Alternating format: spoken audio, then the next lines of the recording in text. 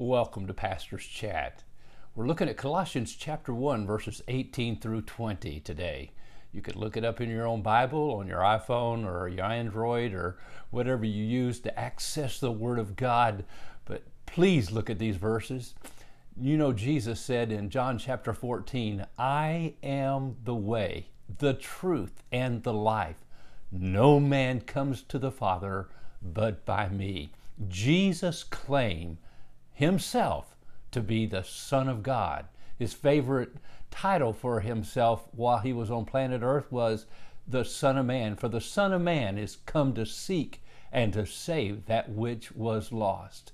Jesus said, he that hath seen me hath seen the Father.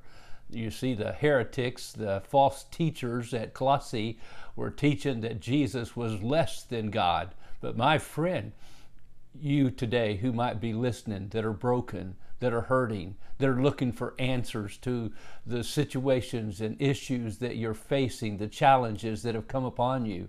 Oh, there's so many today that might be discouraged and heartbroken because of what has happened in your life, maybe even in recent hours or recent days. But oh, I want to remind you, Jesus is really the answer. He really is. Listen to these verses about who Jesus is, because when you settle that question, you settle all questions. Look what he says in Colossians chapter 1, verse 18. And he is the head of the church. He is the beginning, the firstborn from the dead, that in everything he might be preeminent. For in him all the fullness of God was pleased to dwell, and through him to reconcile to himself all things, whether on earth or in heaven, making peace by the blood of his cross.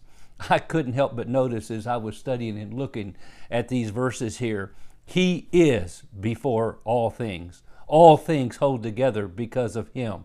He is the head of the body. He is the beginning, that in everything he might have the preeminence. For in him the fullness of God was pleased to dwell, through him to reconcile to himself all things, whether on earth or in heaven, making peace by the blood of his cross. Oh, my friend, he is preeminent. He is the one and only one who can meet the deepest need of your soul and of your life. When you get things right with Jesus, my friend, things get right with everything around you. They really do. God gives you grace and strength and wisdom to face the difficulties, the challenges, the problems of life. He is the one who forgives us of our sins. He is the one who reconciles us to God. Through the blood of his cross, he took our place. He died for our sins, and only through him can we have eternal life. He is the only way to the Father. Oh, my friend, looking unto Jesus, the author and the finisher of your salvation. But we see Jesus, who was made a little lower than the angels for the suffering of death, crowned with glory and honor, the writer of Hebrews would write. He became partaker of flesh and blood, just like us children, so that through death he might destroy him who had the power of death, that is the devil. Oh, my friend, we can be reconciled to God. We can find the God of all eternity in a very personal and a real way, in an intimate way. And it's all about Jesus.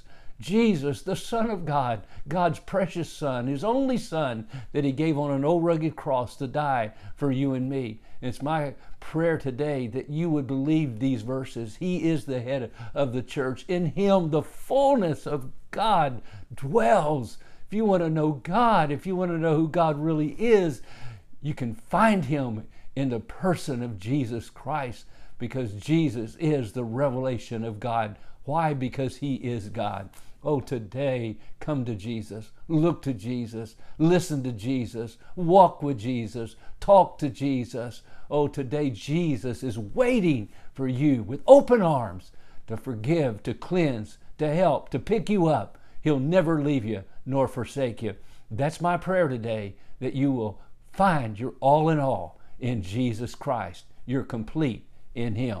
God bless and have a wonderful day.